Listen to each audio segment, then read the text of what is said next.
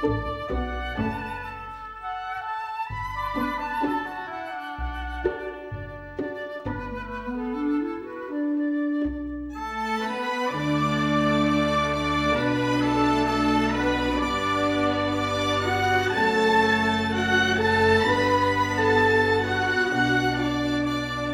afternoon, everyone. Welcome to Deep in History. I'm Marcus Grodi, your host for this program, and joined by Monsignor Jeffrey Steenson.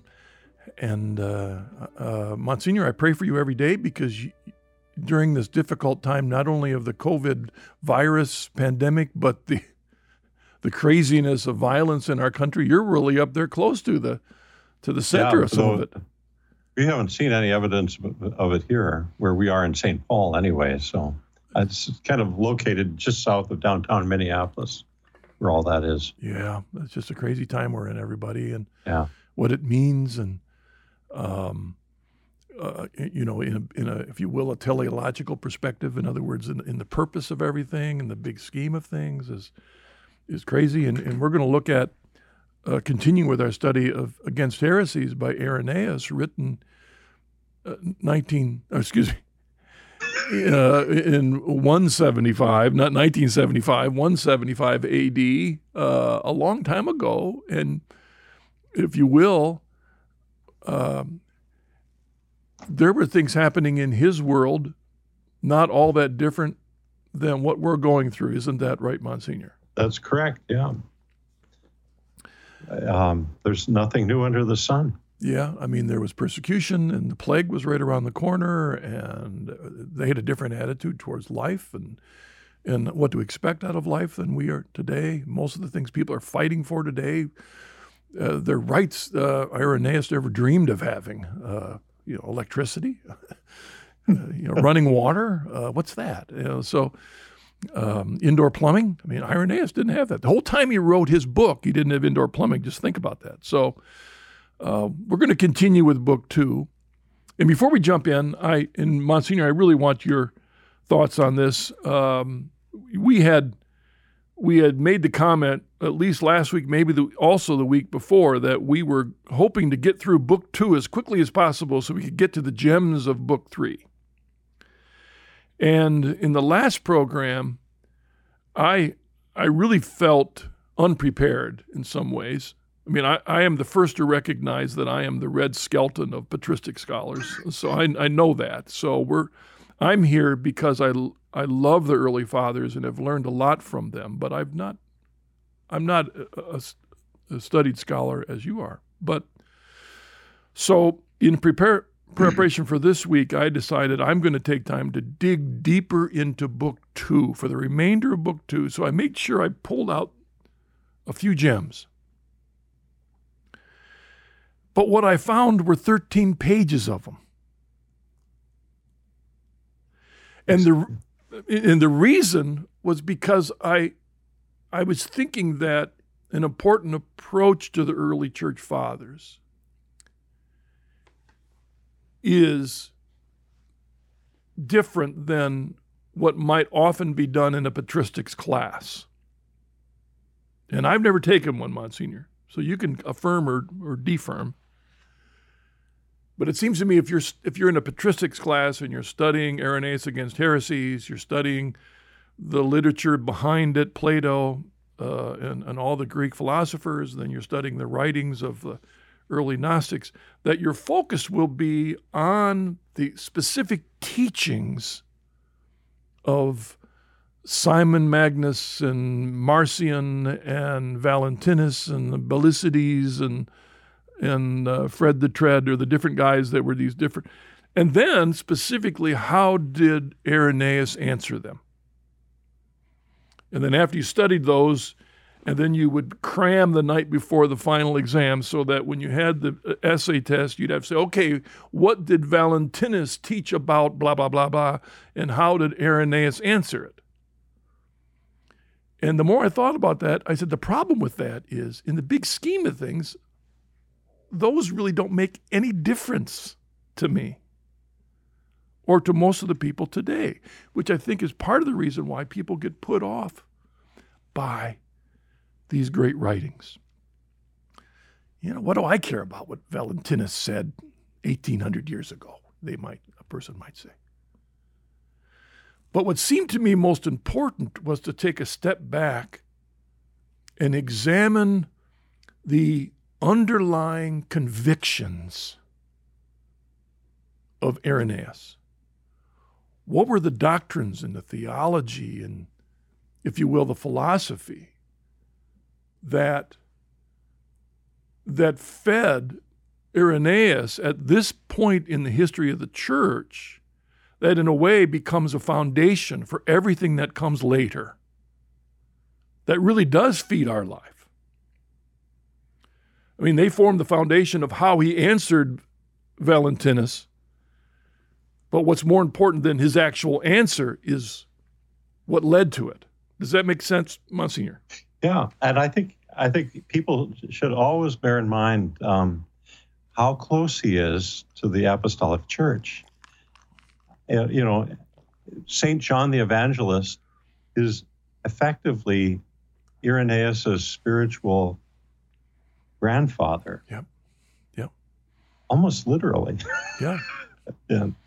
So there's a freshness there, and I can't help but think, you know, he didn't learn how to do this studying in some university somewhere or some academic place. He has effectively learned to do theology at the foot of the apostles.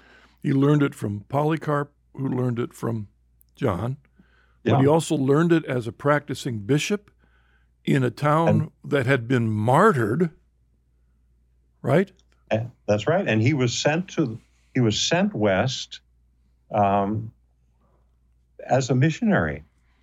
He basically joined a mission team that went to Italy and then up to Gaul. In a wonderful book, I highly recommend, called The Soul of the Apostolate, written about 100 years ago. In that book, the author quotes, I can't think of his name, Dom. Was his name Marcion? No, something like that. But anyway, I forget. Yeah. But he quotes St. Benedict, and he said that very often we're called to be channels of God's grace and love, but in fact, we are called to be reservoirs. And what he meant by that was that, yes, what we receive from God should flow out of us to other people.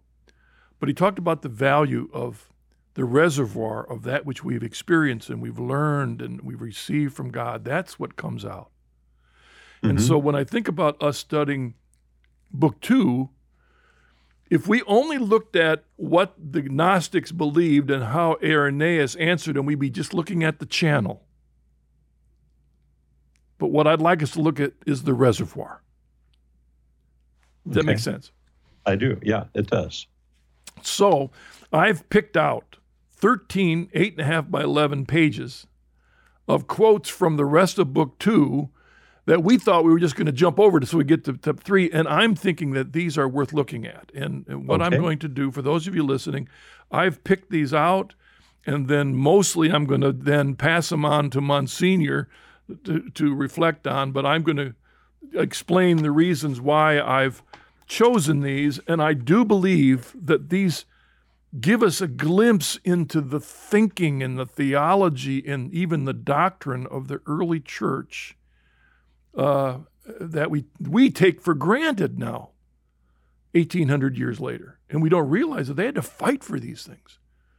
So now I'm going to be reading from a different translation, but it's not a problem. And the reason is that the 13 pages that I picked out, that I printed out, copied and pasted, I couldn't get a good version of the Keble for me to use, so I'm using the translation of Irenaeus that's in the Ante-Nicene Fathers series. Yeah. And that entire set of books is available for your free download from the New Advent website.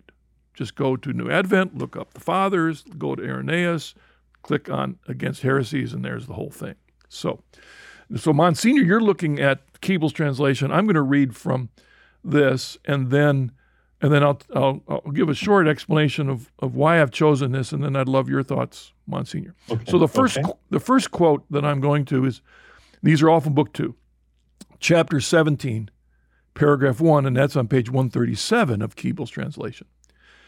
And here's what Irenaeus says. And he's been, of course, going through all of the Gnostics. Here's what he says. Having then so great incongruities and perplexities in the order implied by their pleroma. And then he jumps ahead a little bit.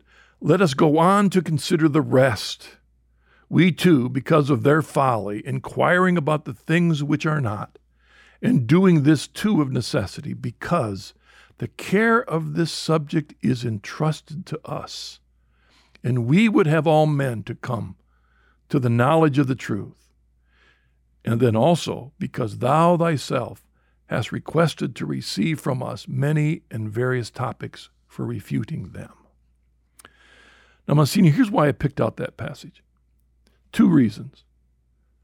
Number 1, it expressed Irenaeus' recognition of his responsibility as a bishop to help his people in the midst of this crisis. That's what he said.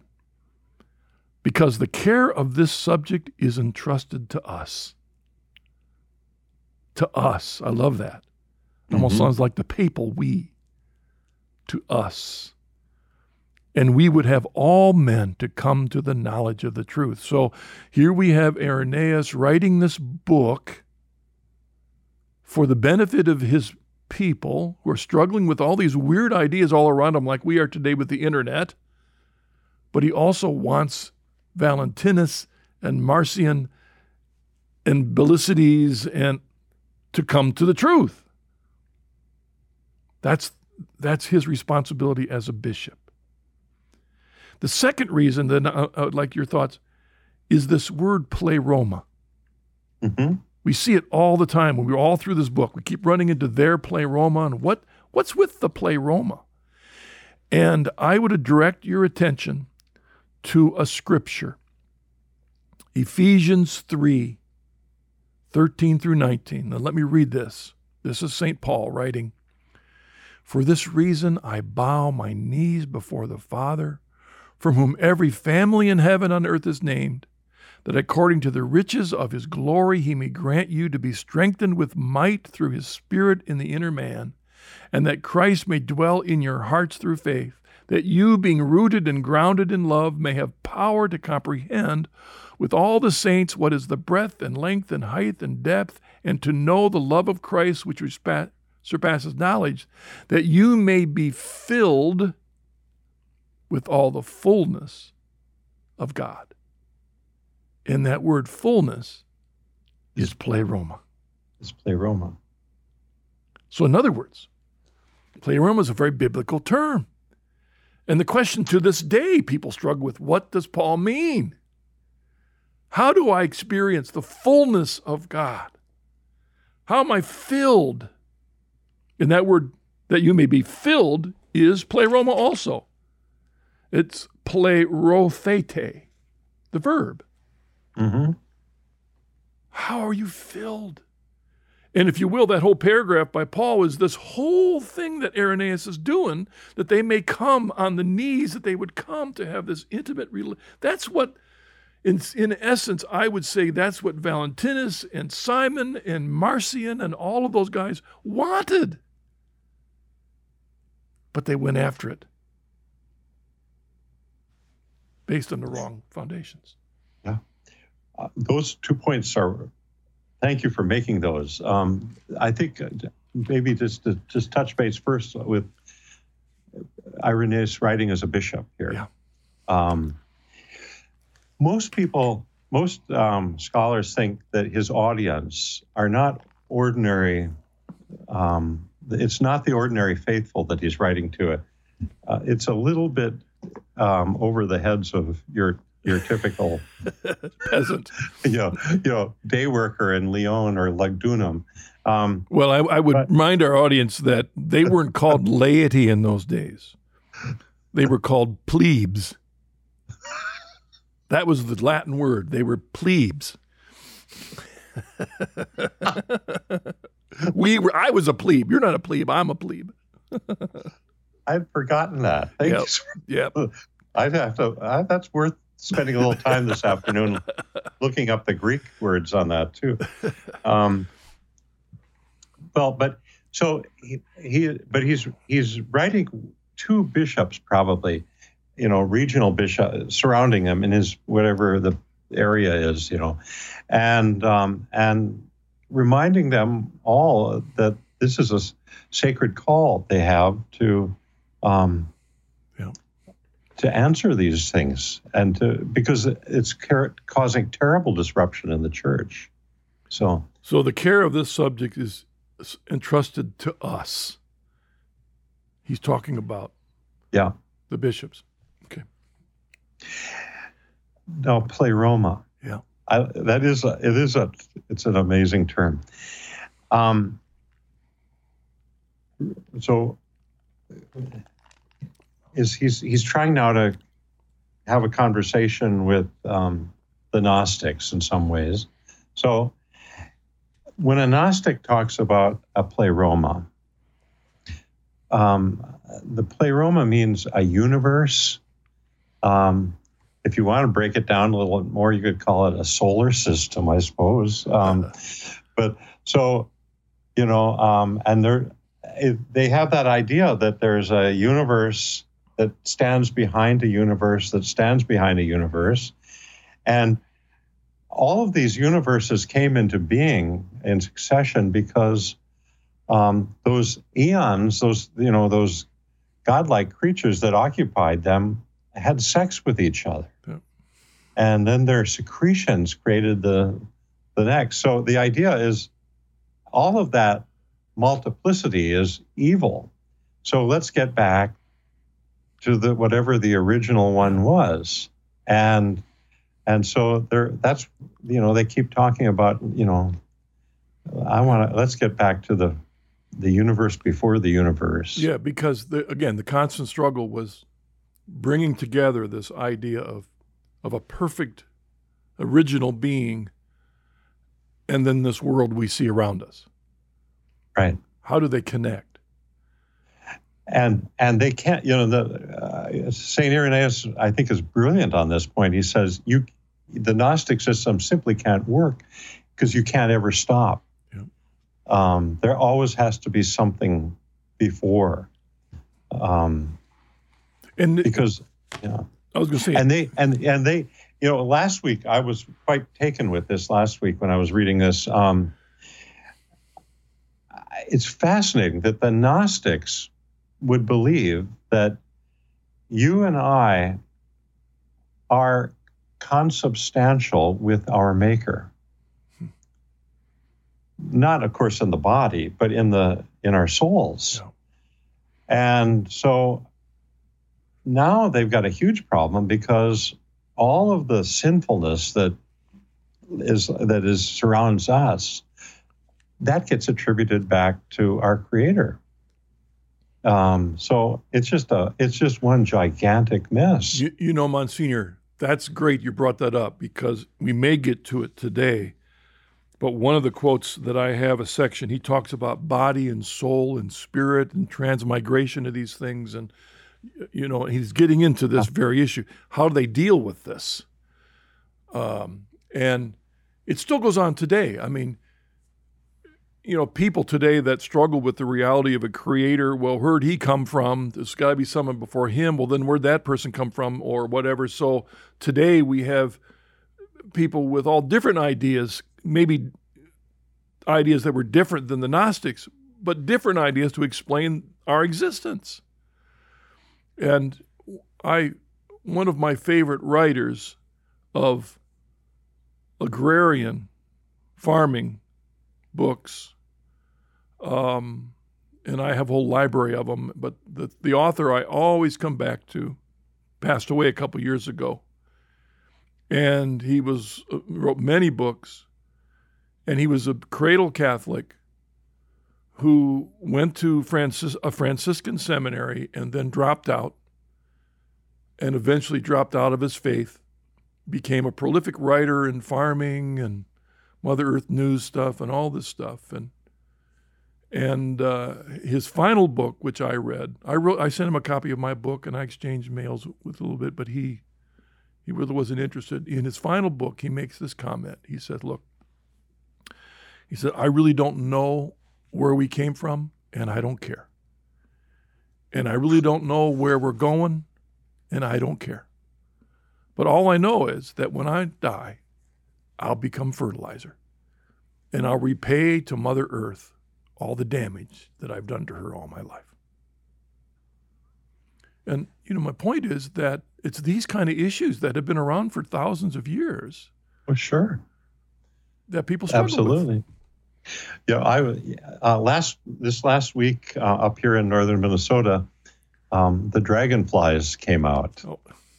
And it's spectacular to see them sitting on the porch, and, they're everywhere. And I was thinking about some of these early Platonists of this time would believe that, if you really screwed up bad in this life, in the next life, you might come back as a cockroach or as some lower life. And, the idea is you got to, through your successive stages in life, you want to work up to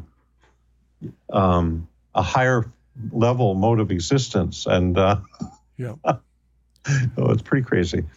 Well, in this first quote, the two things, the authority of a bishop who's holding tight to the apostolic succession, mm-hmm. the truth, and that this is all throughout Irenaeus. And he's, as you said, he's reminding the bishops their responsibility to hold on to this apostolic deposit of faith, because we're fighting a battle of these conflicting ideas. And one of these conflicting ideas is an understanding of what it means to be filled with the fullness of God. Because that's our goal. That's our goal, Paul says, to be filled with the fullness of God. What does that mean? And may I just throw out a thought here? Yeah. Since you beautifully put this, it just hit me. What I think St. Paul might mean by this is that we actually have a keen sense that we are truly in the presence of God, and the air around us is charged with His glory.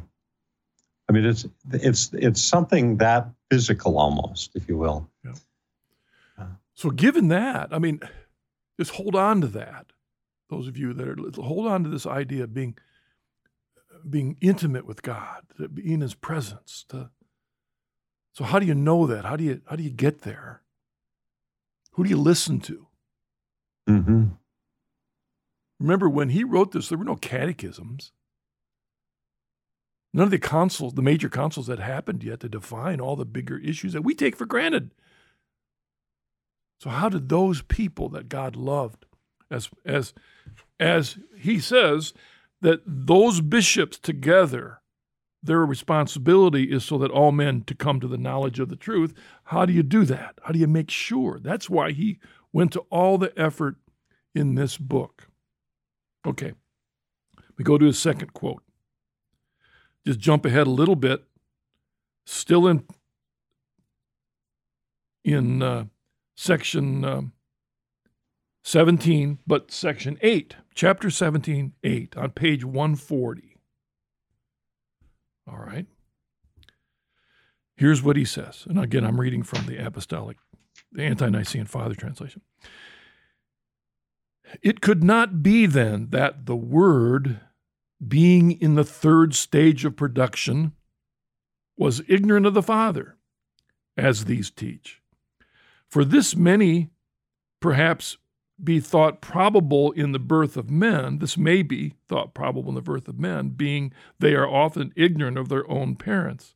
But in the word of the Father, it is altogether impossible. Now, Monsignor, first of all, what is he getting at that the word being in the third stage of production? Yeah, the Gnostics had the Father, And then emanating from the Father is mind. And then emanating from mind is word. There's a fascinating philosophical thing behind that we don't want to get. You don't want me to go down that road, but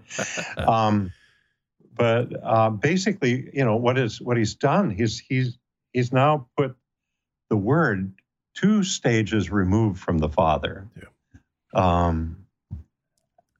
And one of the issues that these Gnostics dealt with when they came up with all these emanations was, did emanation number 17 know emanation number 16, 15, 14, 13, or whatever?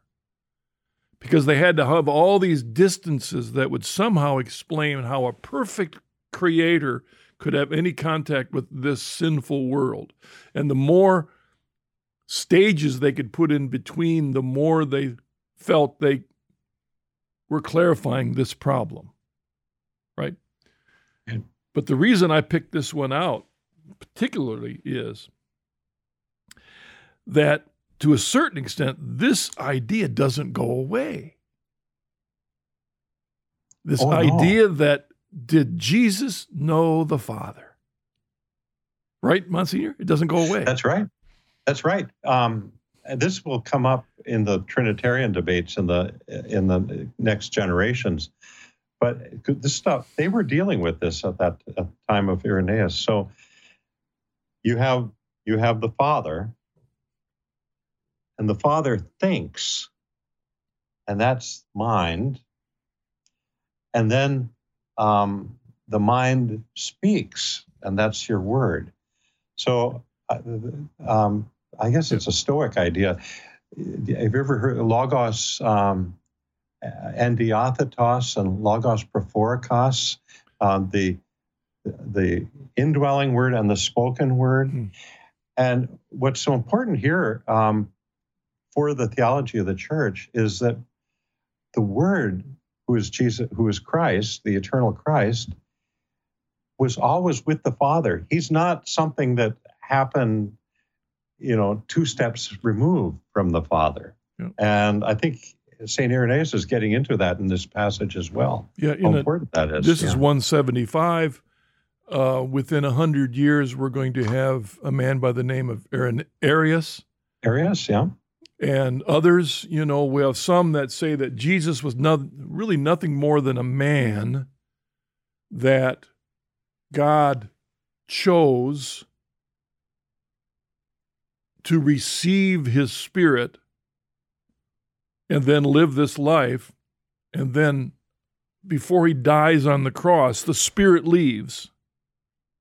And it's just, but did this man know God before, nor the Father? No. He just was a random dude, and that, I forget what that's adoptionism. That's adoptionism.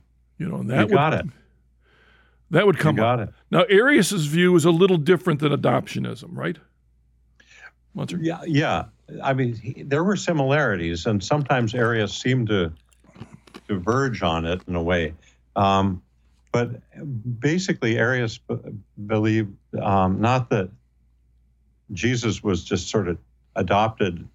Jesus of Nazareth was adopted. He believed that Jesus was created before everything else that existed, but he was still the first creature, and therefore not truly God. And so therefore, one of the issues they dealt with when they had the Council of Nicaea, when Arius stood up to defend himself, was this question that whether Jesus knew the Father. And that was one of the issues that he talked that.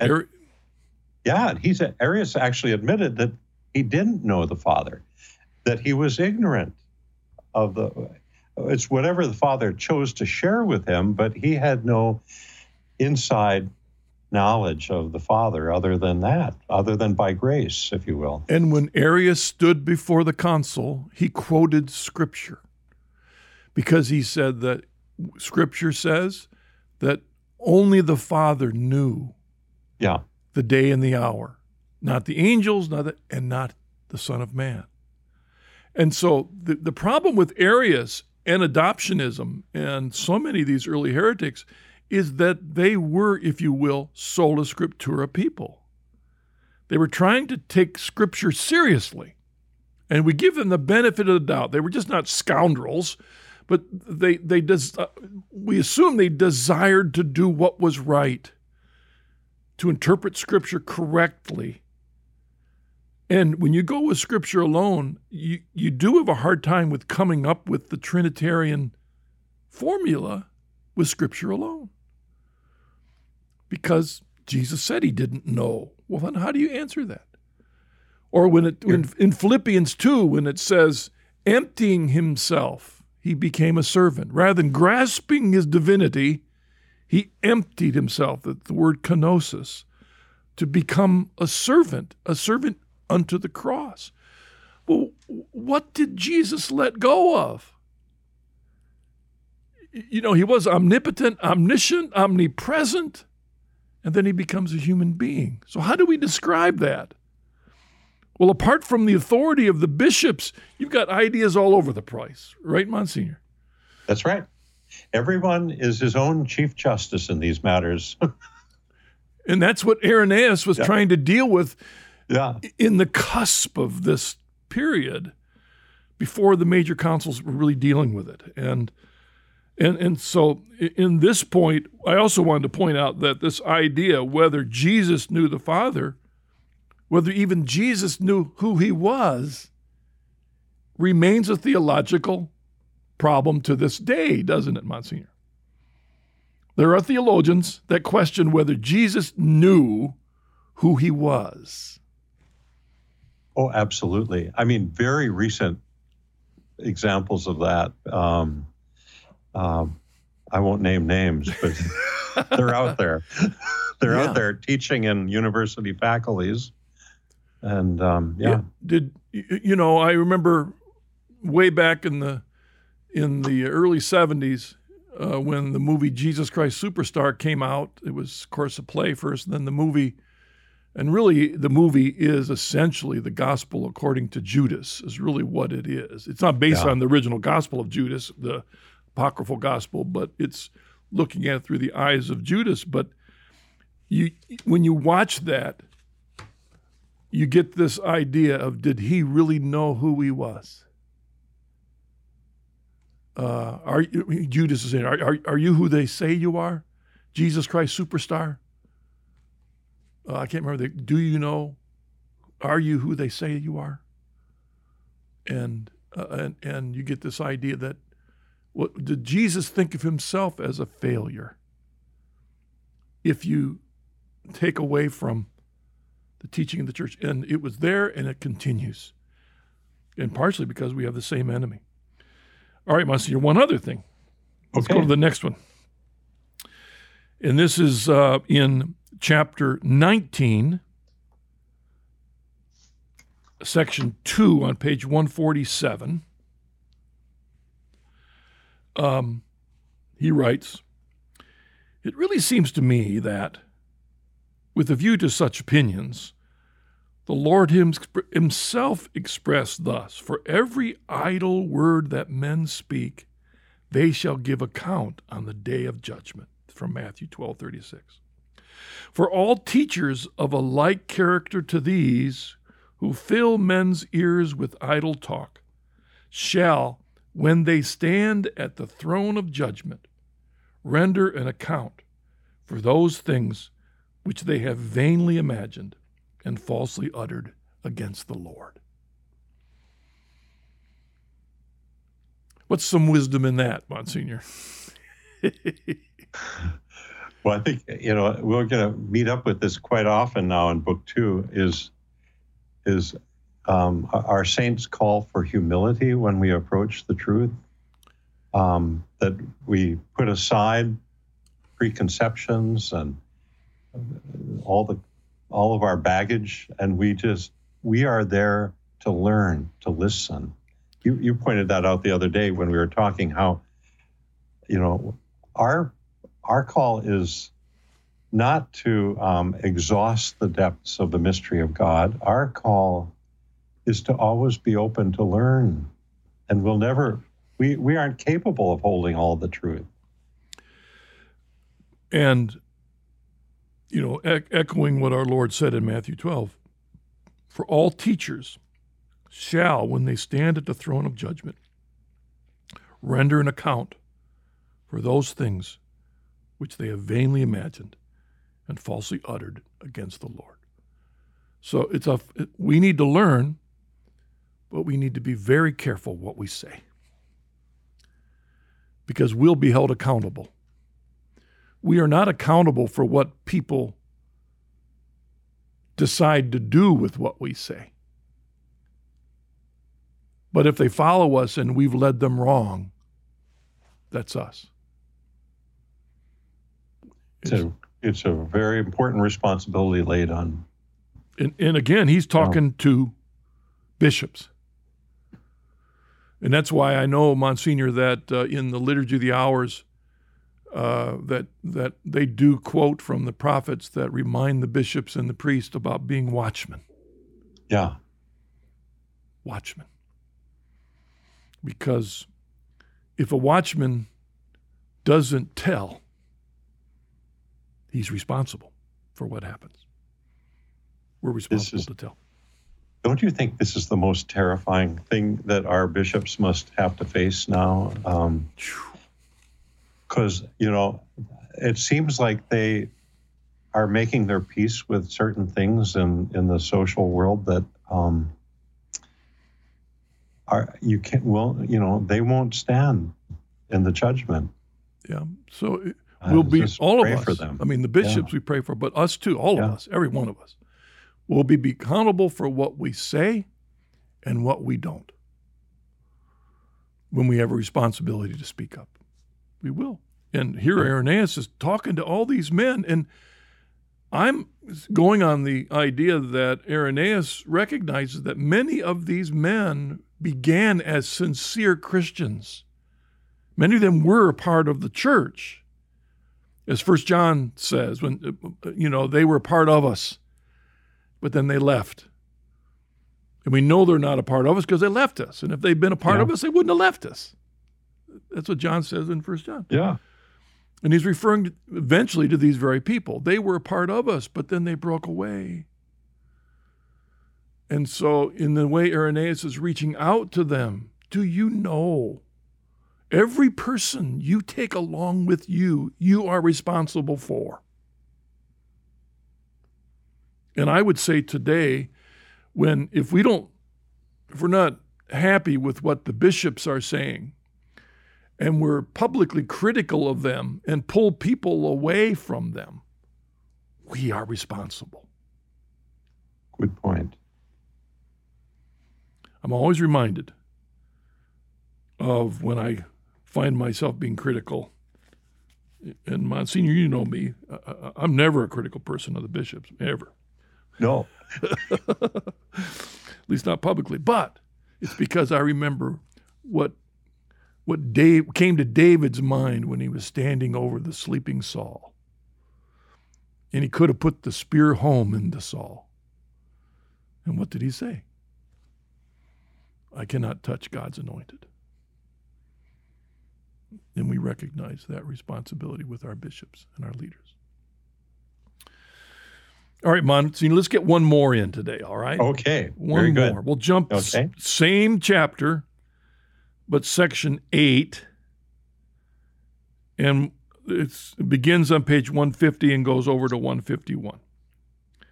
And I love this analogy here, Father. And I'm wondering, as I read this, whether from your studies this comes to light from other things you've read. Here's what he says.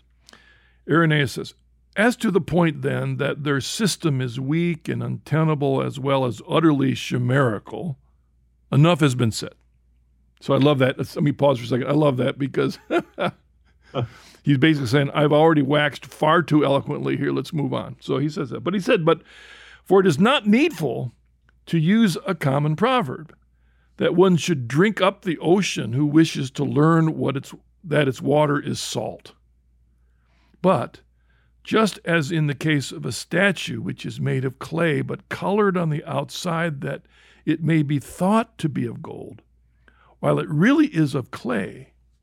Anyone who takes out of it a small particle, and thus laying it open reveals the clay, will set free those who seek the truth from a false opinion. In the same way have I, by exposing not a small part only, but the several heads of their system, which are of the greatest importance, shown to as many as do not wish willingly to be led astray what is wicked, deceitful, seductive, and pernicious, connected with the school of Valentinians, and all those other heretics who promulgate wicked opinions respecting the demiurge, that is, the fashioner and former of this universe, and who is in fact the only true God, exhibiting as I have done how easily their views are overthrown. Your thoughts, Monsignor? Yeah, that was a wonderful passage. I marked that too. I thought of it's a passage, I can't remember exactly where in the Confessions of St. Augustine it is, but he talks about how he eventually broke away from the Manichaean heresy that he got involved with as a young man in Carthage. And it was just just as Irenaeus says here, just little chips in the in the veneer. And suddenly the whole system just fell apart. And I think we can see that so far in what we've read in Against Heresies.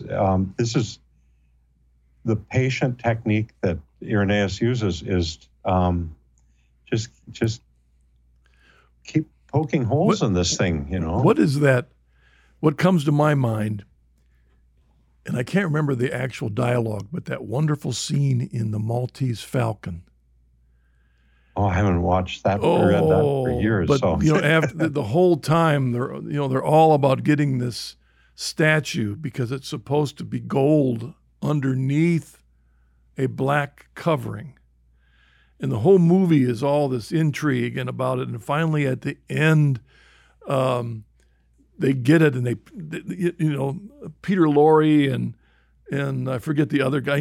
They finally get it, and they rip off the paper, and there it is, and they're excited, and they've got it. They finally got it, and then he pulls out a knife and he starts scratching it to weigh the black paint to reveal the gold, and it's just clay. And they go bizarre. And there's that famous line at the end when oh shoot, I wish I could get it right. When Humphrey Bogart said, "These are the things that pride or life or lust are made of." It makes a great line. But that's kind of what he's talking about here. You just scrape away a little bit and you see what it's really made of. Marcus, too, think about how a sect does spiritual direction and how Christians, Orthodox Christians, do spiritual direction. In a sect, if you have the neophytes, those that are trying to learn the system, if they start doubting, somebody comes on them pretty heavy. Yep.